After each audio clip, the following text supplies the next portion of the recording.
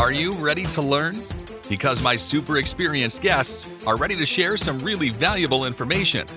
Make sure and listen all the way to the end to get help and support. So let's start with the best audio experience. Hello guys and welcome to our show. Today we discuss about data. Data is fuel for modern marketing. Without data you can't go ahead. And 10 years ago I didn't consider data a lot because I used generic methods that worked well. Things change after many updates, and today you need to know data, you need to learn customers. And I'm so excited to discuss this topic with Mary Beth. How are you? I'm great. How are you? I'm so glad to be here. For me, it's a big pleasure. I know it's your favorite topic. I check out your profile on LinkedIn. You know this topic well, so I'm so excited to learn more about that. Before we start, just tell more about yourself, experience, background, and why you decided to share with us about data. Yeah, absolutely. So my name is Mary Beth Mashkovas, and I own a consulting firm called Insightline Analytics, and we specialize in insights from data that covers both consumer insights and then also digital analytics. A little bit translated down, that means that we help people in businesses, mostly e-commerce and food and beverage, with finding ways to look at their Google Analytics data or consumer insights data like survey design to understand their customers better and improve their products, and make it a lot easier to get to that step of actually improving your products with it. A little bit about my background. I've been in digital analytics for 10 years now. So I know you mentioned 10 years, but we were doing it back then, but it was definitely not as much of a hot topic. And I've worked with companies like Kayak, the travel meta search, and also as a consultant for that time. So I've been in-house and also as a consultant for quite some time. And I've really always had that focus of the digital aspect of marketing and companies. So even companies that have a non-digital aspect to them. So if they have franchises or something like that, I've always focused on how do you use data, but also digital products as a whole to make businesses work better and make it easier for people to collaborate. Nice. Love your experience. Okay, let's talk about finding the right data. I often get the question, even not question, some quotes that, for example, LinkedIn doesn't work for me, Facebook doesn't work, SEO doesn't work. But I found many startups, companies usually use generic data from online studies, online tools. It's good to know this data, but it doesn't connect with our unique selling proposition, strong sides, and many other things. So it's better to learn customers. Can you tell your insights how to find relevant data that can help and lead in the right direction? Yeah, it's definitely a challenge, especially for businesses that are just getting started and don't have giant customer databases that are really rich with information from previous purchases. There's a few different ways to approach this. One is the long way, which is that you do want to focus on building what we call first party or zero party data, which is building your own customer database. You want people to be interested in your brand and give you their contact information. So unfortunately, that's like the longer game, but I see sometimes that smaller businesses don't start this soon enough, and they rely quite a lot on social media platforms and advertising, and kind of miss out on making sure that they're capturing those people for more than just the original sale. And the other side of this is finding relevant data and understanding those platforms.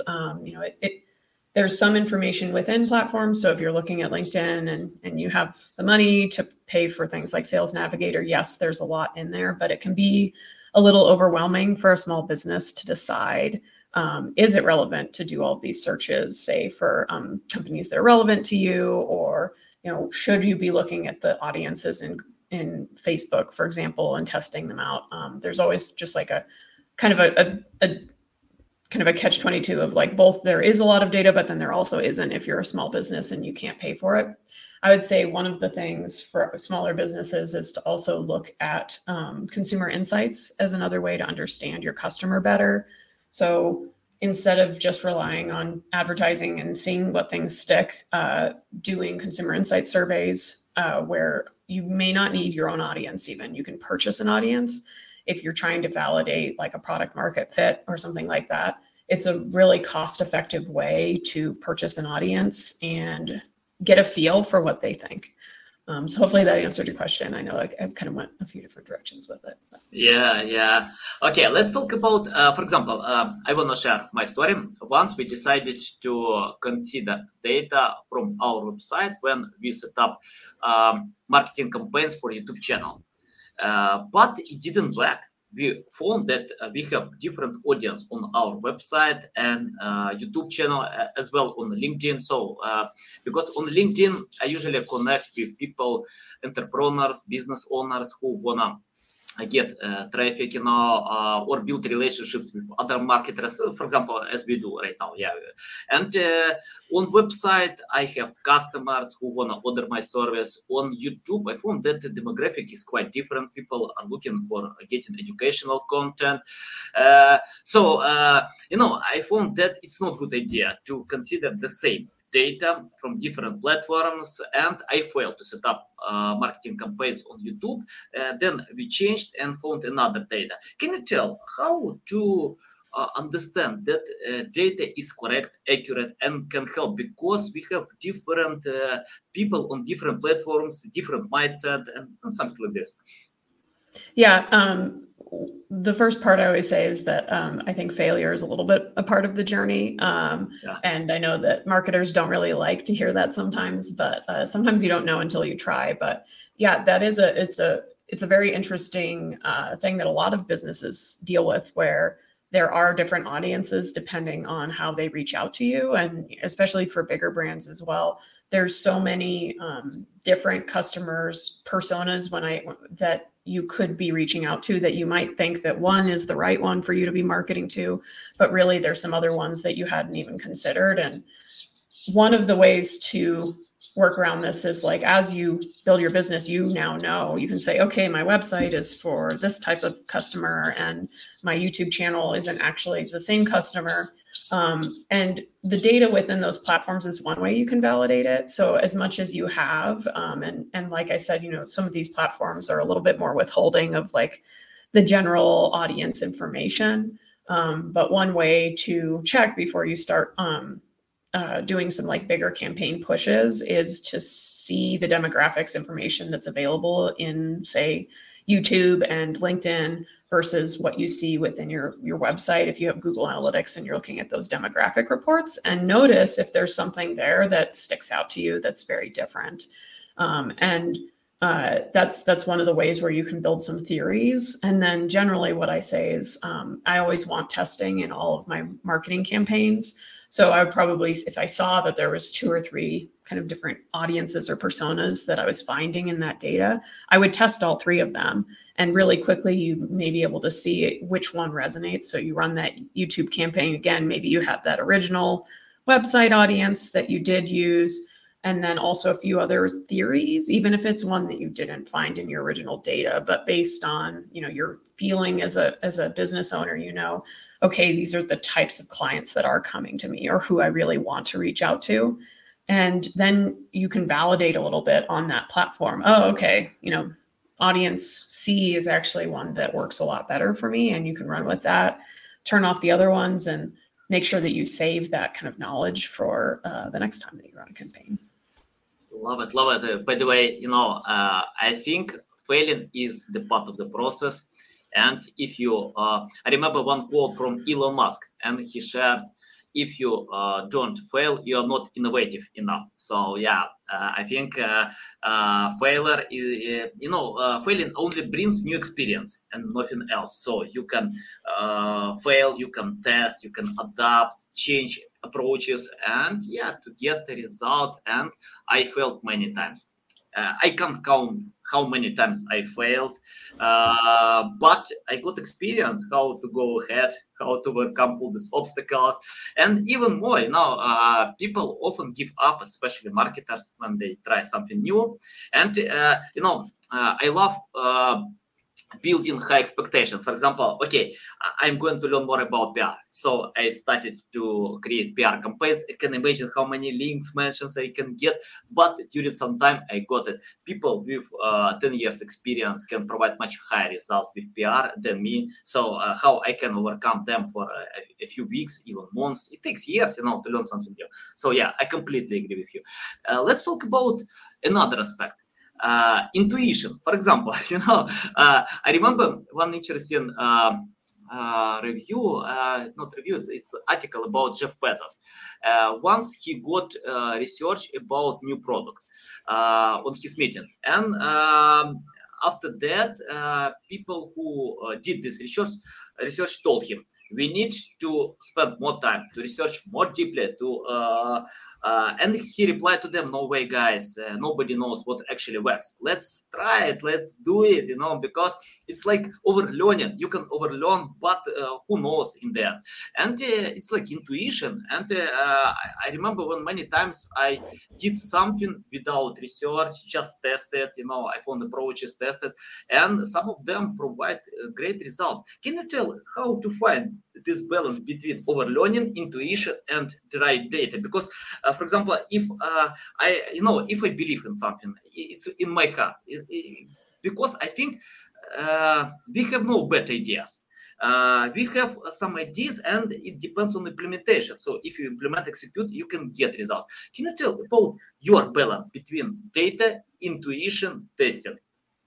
I really, really enjoy that question. And if I could fully explain it in, a few sentences, I would make millions of dollars off of it. But I think I have an answer for that, which is it is a really delicate balance. And it's one of the core reasons why it's critical to have both analytical, risk-averse people and those like creative visionaries working together and understanding each other's language, and especially finding someone who can be that translator.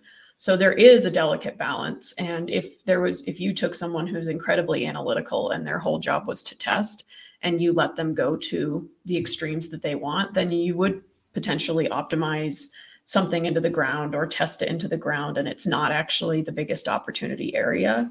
Especially for smaller businesses, there's just not as much opportunity for you to use your own data to test or for you to run endless experiments. You only have a little bit of budget. And so that's where there is a pretty strong interplay of taking the data that you have and making the best informed decision you can.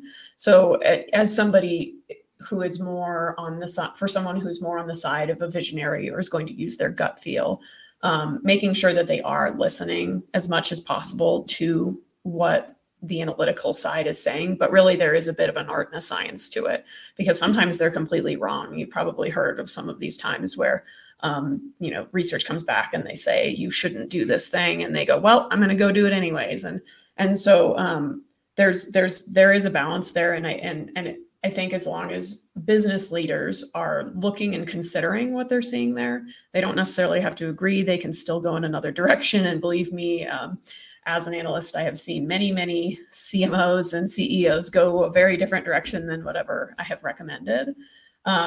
They have a whole, host of experience that I, as an analyst, understand that I don't have.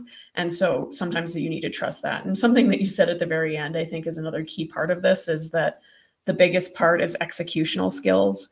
So even if you go with an idea that maybe doesn't have as much data behind it, but you're good at executing and you really follow through, that's kind of one of the core pieces of success. And if you're good at executing and consistent about it, you may have results with an idea that isn't as founded in data that someone with all the data behind it and didn't execute won't have. Yeah, I found that great team can implement mediocre ideas to create high quality products. Mediocre team can destroy great ideas because of implementation. So, and I remember when someone, I don't remember exactly, that was audio podcast with Gary Vee, and someone told, I have a great idea.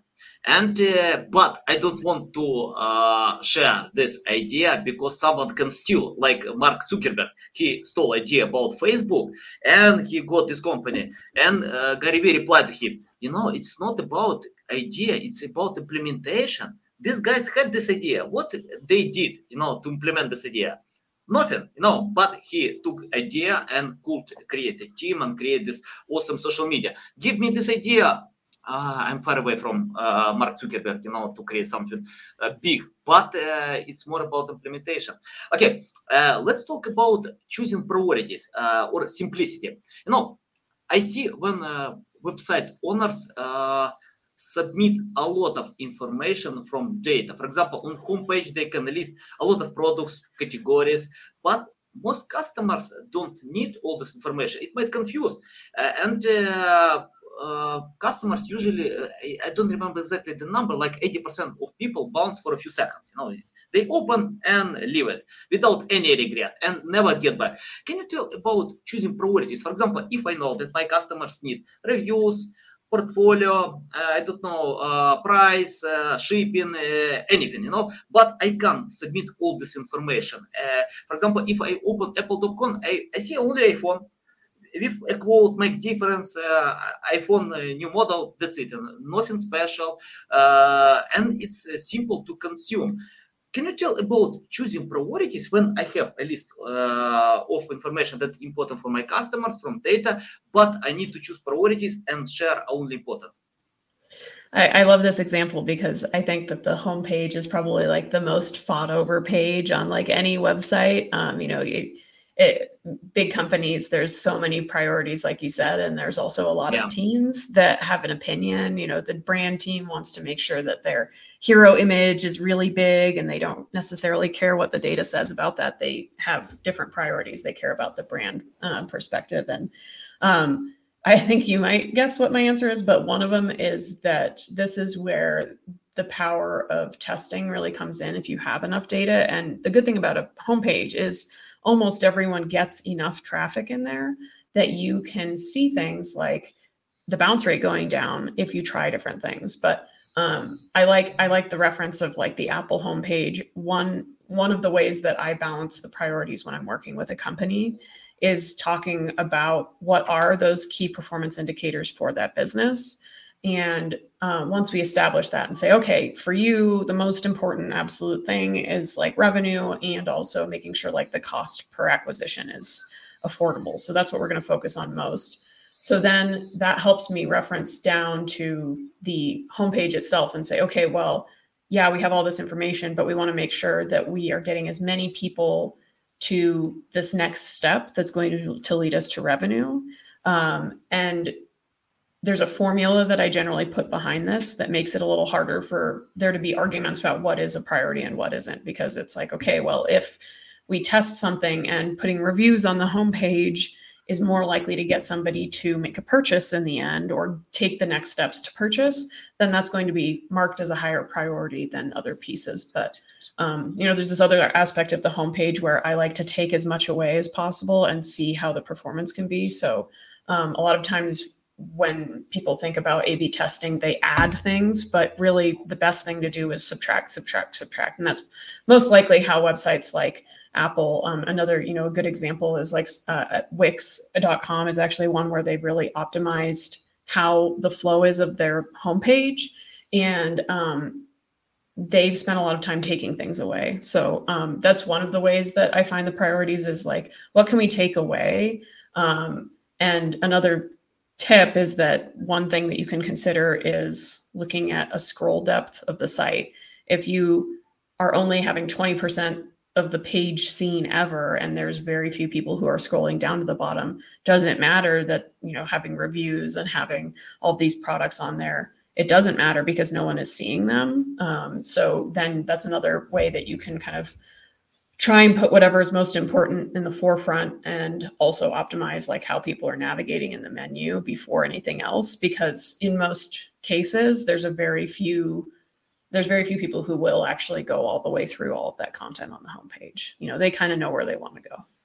Nice, nice, valuable. Okay, let me quote from your LinkedIn profile. Okay. Deeply understanding the complicated flows and systems of large organizations going through digital transformation, coaching them to the next level of excellence in digital. I love it. And let me share from my experience. For example, I found that if I list a lot of recommendations to my clients, you need to create high quality content, take this content plan, create I don't know, draw design, fix technical errors. So I can list a lot of tips, but in most cases, many companies have limited resources. They can't implement all of them. And I found on Twitter that only 40% of all recommendations are implemented. So 60% ignored because companies have no time. They can pay for consultancy service, but they have no time to implement all these ideas. And I found, okay, I don't need to destroy my customer's mind. So I decided to share only simple tips, more important tips, because I know if I list all of them, so they don't implement. I analyze, okay, what kind of resources you have. Okay, you have these resources. Let me list these priorities. Can you tell about this digital transformation? How you can share ideas and coach your customers that it's important to implement this data, how to implement them. So because without knowing why they need to do it, it's hard to get results. And I usually get high results with customers who understand SEO. They understand, so we can cooperate and work as a cohesive team. But if they don't understand, I don't know, it's like to lose weight. If the best coach can't help you to lose weight, he can explain, okay, you need to eat healthy food, you need to train hard, you need to rest. But if you go to the party, sorry, I can't be in gym today, on this party I can eat pizza because it's party, sorry, but it doesn't help, to lose weight. It's the same with marketing, with customers. Tell about your way to teach customers to implement data. Yes, and certainly with big companies that are kind of lower in data maturity is how we call it. It can be quite a challenge because they don't even know what they don't know when it comes to data. Oftentimes, even if they're very big companies, they have very small teams that know anything about digital. So yes, it's definitely an interesting area to play in. And there's a few different things that I approach in that. And one of them is always talking about the art of possible. So talking in CMO or CEO language. So I like to help them, show them the vision of what it could be like. So if you took this company that only has, brick and mortar stores and doesn't have a website, and you make this is the vision of how connected your customers will be. So one thing that I do is I kind of nurture in the very senior levels of showing them the possible, even if it's not the little details of the true recommendation. Because, the recommendations end up being like, you need to implement a marketing tech stack and you need to do these things, which, sometimes a C-level person can just have their eyes glaze over if you get too much into those details. So there's this kind of management of the two layers of getting senior leadership buy-in of why it's important from a visionary perspective, and then also this is what it means from a money perspective. So one of the things that I use that's super effective is making calculations of okay, say you have a website and only has this much traffic, but you have way more customers, a huge customer base. If you were able to convert X amount and your average order value is higher on web, you could make this many more $1 million per year. It's a super simple equation. It's not really complex math, and it has a lot of assumptions built in, but usually showing them the money is one of the ways that I say, this is what's possible. And then I have them intrigued, and it's a lot easier for me to sit down with them and say, okay, here's all the stuff that needs to happen to make that possible. And the other layer of it is really this priorities. Obviously, there's 100 things that you may recommend to move a company along digital maturity, but it's not possible with the limitations of their teams. Generally, they have very, very small analytics teams, even if they're big companies, very, very small digital marketing teams. And sometimes also, the development side is limited. So my goal always is to try and get them to something that's impactful as quickly as possible that fits the scale of their budgets. So even though if I had all the money in the world for that company, I may choose to do these steps that'll take a year worth of implementation. Since that's not the case, I will try and approach it with something that both gives them the baseline of setting up that implementation and something they can do now. So there could be like a data use case with the data they currently have, whether it's like a specific analysis that can give them customer identities that they can then use and like market and test it out, and then also help them build out like the overall structure. So that's one of the ways. It really depends on the client too, and like evaluating where their priorities lie, and what can get them closer sooner. And one thing that you said about how like most recommendations aren't taken, I would definitely think that maybe even less of my recommendations are taken. And part of it is just saying what I think needs to be said, and accepting that some of it will stick and some of it won't. And it's great when companies have us along for the ride for a longer term, because I've noticed that even if I don't think that they listen to a recommendation, I'll hear them repeat it later on. And so sometimes something that you said makes an impact, even if they don't seem like it did at the time. And so that's one of the parts, is like, even if they take only 10% of what I'm recommending, that's going to make them 10% better. I love it. I'm going to steal some of your ideas. Perfect. Make sure you execute them, though. Yeah, of course. You mentioned that you are trying to speak on their language. Can you tell how to learn this language? I know, for example, when I started to learn English after Ukrainian and Russian, I got it. It's not simple, but how to speak in your customer's language, it's more important. Can you tell your tips about that? Yeah, I wish I could say, well, it's really easy and you read this book and then it's done. But, there's a few layers to it. But like, to be able to speak both the technical and the marketer side is something that like can take quite a while to learn. And it's like a really rare skill. But one of the ways is to start being curious and talking with people that generally you wouldn't. And that's something that especially digital marketers sometimes can live in their silo and complain about how the developers didn't implement what they wanted. But if they go and sit on the other side of the table for a while, you can learn a lot about, well, what are their main focuses? Like, what are they measured on? And that was something that was very valuable for me when I was a marketing director at a smaller company. I was having a hard time getting things implemented. We had certain deadlines, and instead I said, okay, I'm gonna work in your sprint cycles, and I'm gonna go to all of your sprint planning meetings and the development planning meetings. And I learned really quickly, like, oh wow, when I ask for something, even if it's a month in advance, they've already planned out 6 sprints, and so I need to understand their language to get there. And then the other side of it is when you think about like leadership, if you're talking to someone who's director and above in bigger companies, there's definitely a certain style there, and learning both leadership skills yourself is one of the ways, and then doing the same thing of really listening to them and asking questions that most people won't ask. So sometimes there's this, like, especially in the US, this perception of the CMO or the CEO that they're this person that's like larger than life, and it's hard to approach them. And that's not true. They're just like you. And if you ask them like, well, what truly frustrates you and things like that, you'll get surprising answers that helps you understand like what they need to hear. Mm-hmm. Yeah. Awesome. Yeah. Love it, Mary, because I think it's important to understand your customers, and I love that you can listen to them, because listening is a powerful tool. I remember when I spoke a few times with few customers for an hour, and for this time I just quoted a few times, and the rest time I listened to them.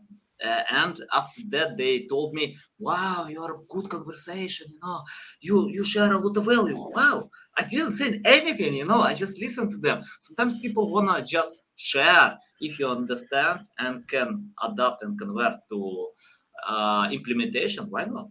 Yeah, it provides great results. Okay, let's talk about common mistakes. Can you list common mistakes that companies do by implementing data, and your tips how to find much better way? Oh, I'm so excited. Yeah, so the first mistake that I want to start with is actually collecting too much data. There's this perception right now that you need to measure everything.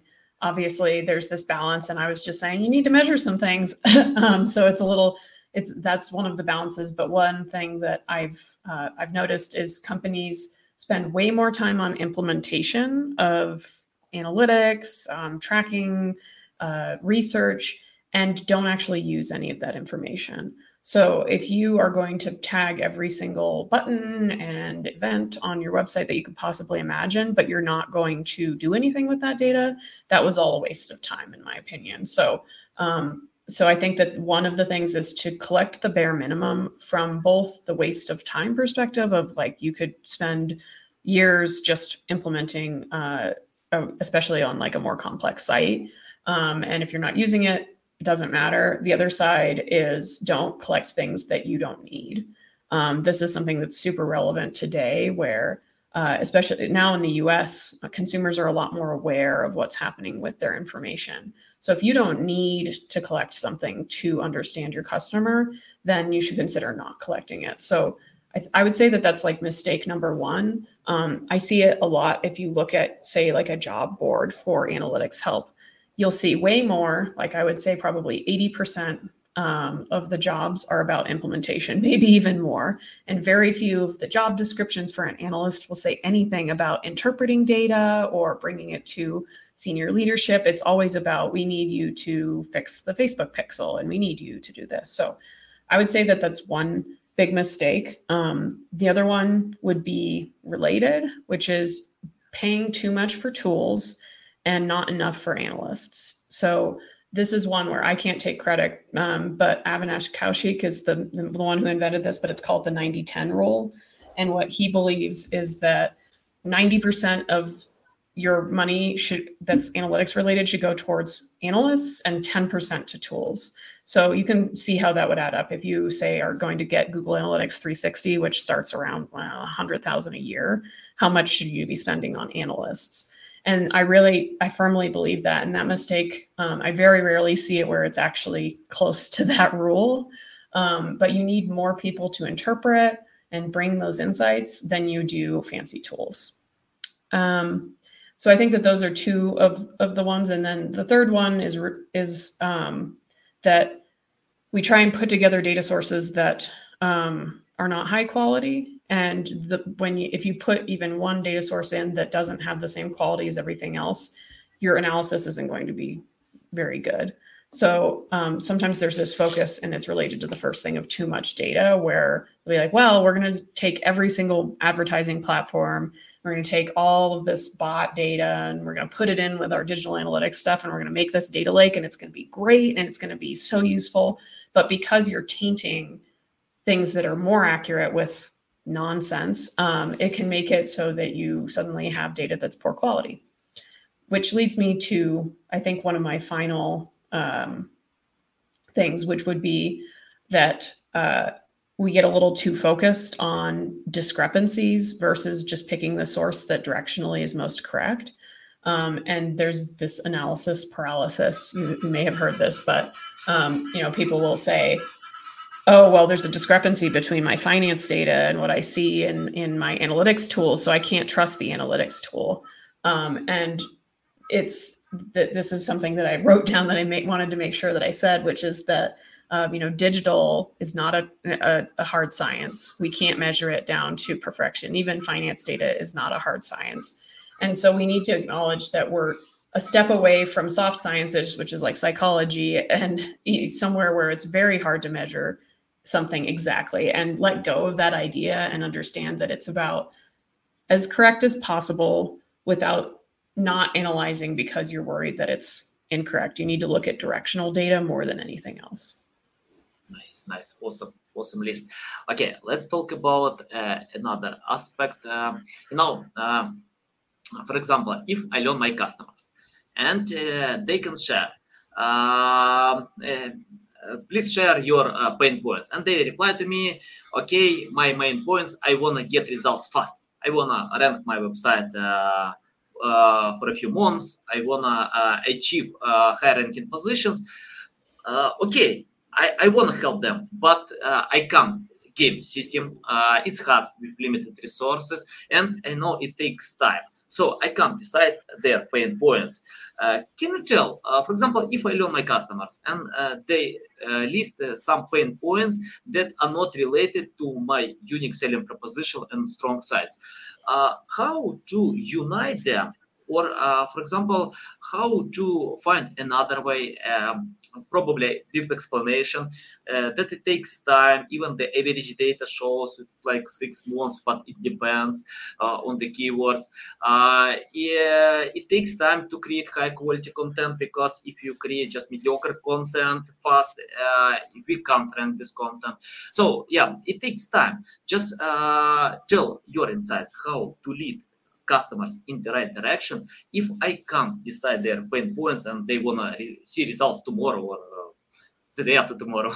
Ooh, yeah, no, it's definitely, we get the same thing sometimes. And one of the things is what you were already saying, which is like setting the expectation as much as possible. When I did work more in digital advertising, I remember that I would say that it's like, if even for Google Ads, which is a lot faster in some aspects than SEO, it takes so much time of optimizing and growing slowly to actually have a really strong Google Ads campaign. And in my opinion, still, I would say it takes 6 months to a year, and maybe you could do it shorter if you had huge budgets and like really great analysts and digital marketers. But it's something that takes more time, and I definitely think that some marketers have done a disservice to some of these channels by saying that they can do an easy fix. But I think the number one part is setting the expectation based on expertise of like, here's what the data says it takes quite some time to build this. Here's why. Here's the keys to the kingdom, kind of, and you can get here in this time. And sometimes people won't accept that, and then they're sometimes not your people. But a lot of times, if they are someone who is willing and really does want to see those results, and they get that explanation, so you're like, well, maybe someone else told you that it can happen faster, but that's, based on my experience, this is how it works. And we can get you to this point, but we can't get you to here without, this much investment or time. And that one's, it's not like it's not as like fun of a thing to do, but once you get really good at setting those expectations with clients, then they kind of know what's going to happen and what cadence, and you can really prove it to them. I think that's one big part of it. But when it comes to like, pain points and like product fit, sometimes I like to shift it instead to talk about what is possible, or like the benefits of working with me. And, this can apply to any type of business, whether it's consulting like us, or also, retail or whatever it is, like talking about like, well, what do you get afterwards if it's not necessarily related to like the pain point of like, I'm a small business and I want to grow to be 5 million in revenue after only having 100,000 this year, is like, well, what you will get is maturity that's way higher than what you do have for your business. So you can contend with this big company that is your competitor, because you actually are more mature and have more, you're using your data more, and you're in this place where you can grow and will outcompete them if you continue in this way, or whatever other benefits may be related to your company. But that's generally my approach, is focusing on the education without, going too deep and like losing my audience. But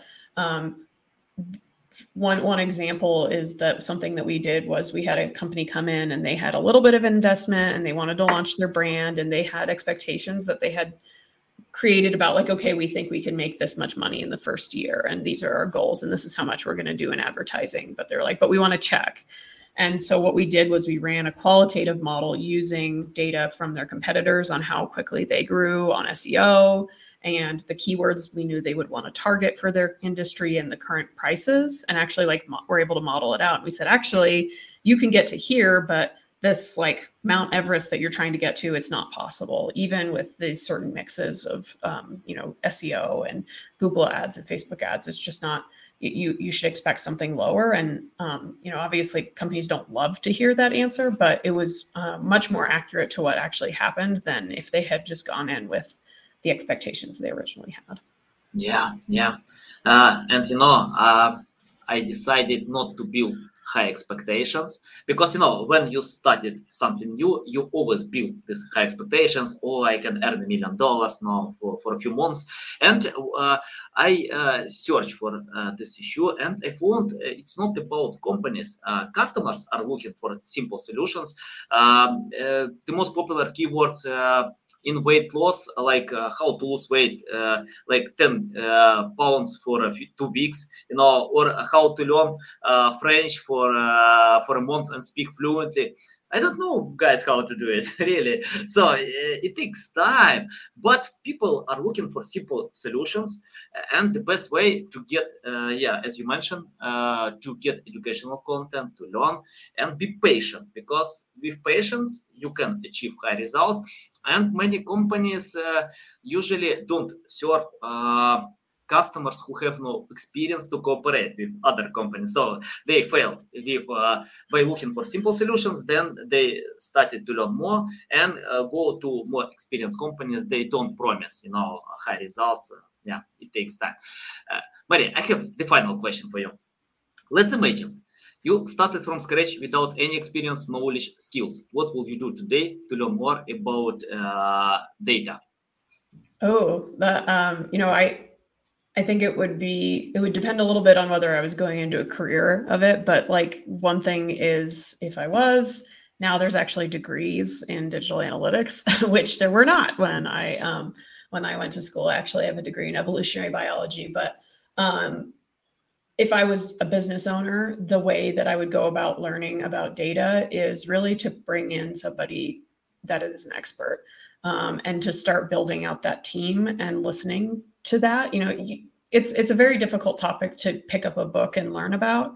And there are so many things that, so many different platforms, and it's very interesting how even the consultants in my team, some of us are a deep expert in like 3 or 4 certain types of tools that it just took, over time learning. And I don't really think that it's possible to just go in and expect to learn any of that right away. If I was like, say, a CEO and I was starting from scratch and I didn't know anything about data, but I was kind of tasked from the board of directors, like, you're going to have to figure this out, and we want to see data more often in our slides. Really what I would do is most likely start building out a team of people that I trusted, and start listening to them as like one of the core aspects. I think that another part of it would be just starting to learn some of the basics. One resource that I actually would recommend is there's another firm called InfoTrust, and they have this book called Crawl, Walk, Run. And that's like covers a lot of the basics of, it's very Google Analytics and Google like kind of universe focused, but kind of the basics of like, well, here's the state of things currently, and here's where you can go. And it's broken down in a way that you can understand. So there are a few resources that I would lean into to start to learn that. And then some of it's just starting to work with those teams, and then figure out where your focus really lies, because there's no way that you can learn it all. I have a specific focus that is very different from someone who would call themselves like a data engineer, and that's totally okay. So I think in this current world, you really need to rely on others as well as your own expertise to get that full picture, because I'm never going to know all of these certain details. And there's a certain skill set that I have that I'm never going to be able to build beyond a certain way. It took me 10 years to get where I'm at, but I can't learn it all. So I think that would be like getting a layman's understanding of like some of the pieces, and then trusting others to help you get the rest of the way. That's how I would start out if I was starting from scratch. And I would probably find where I thought my strengths were, but I would also say that anyone starting out completely from scratch, learning about the soft skills that go with data as well as the hard skills is one where I would say that sets you up for better success. So being able to ask questions about context is way more valuable than just knowing how to, pull stuff with SQL. And if you don't have both of those skills, then you can find yourself doing analysis that doesn't provide value. Nice, nice. Guys, I know one more way how you can learn more about data. You need to follow Mary Beth Maskovas on social media, on LinkedIn, on other social media platforms. Tell our audience how they can reach out to you, learn more about you, follow you. Yeah, absolutely. So one of the main places that I have bite-sized topics like this is my LinkedIn page, Mary Beth Maskovas, but also our website, insightlimeanalytics.com, is a great place to sign up for our newsletter, or if you're interested in a project with us, we have a request form. So those are the two key places. Mostly LinkedIn is a great way. You can always send me a message. I do respond if you have any specific questions. And I also share other analyst resources that are my little team. So other people that are specialized in other areas. So that's definitely the two key ways to reach out to me. Nice, nice. Guys, you can find all these links in the description below. Listen to us on Apple, Google, Spotify. Thanks again, Mary, for your time. A big pleasure. Welcome back anytime to share more valuable insights. I love it. I'm going to implement some of your ideas. Some of them are still. But guys, you can steal and learn from Mary because you can see a lot of valuable insights. Okay, guys, love you. See you. Thanks for listening to this entire podcast. Please rank your experience in Apple, Spotify, Google, or any other platforms that you may use. Also, please share your ranking mark on chat at SEOtools.tv to get a special gift. We'll see you soon on other valuable audio podcasts.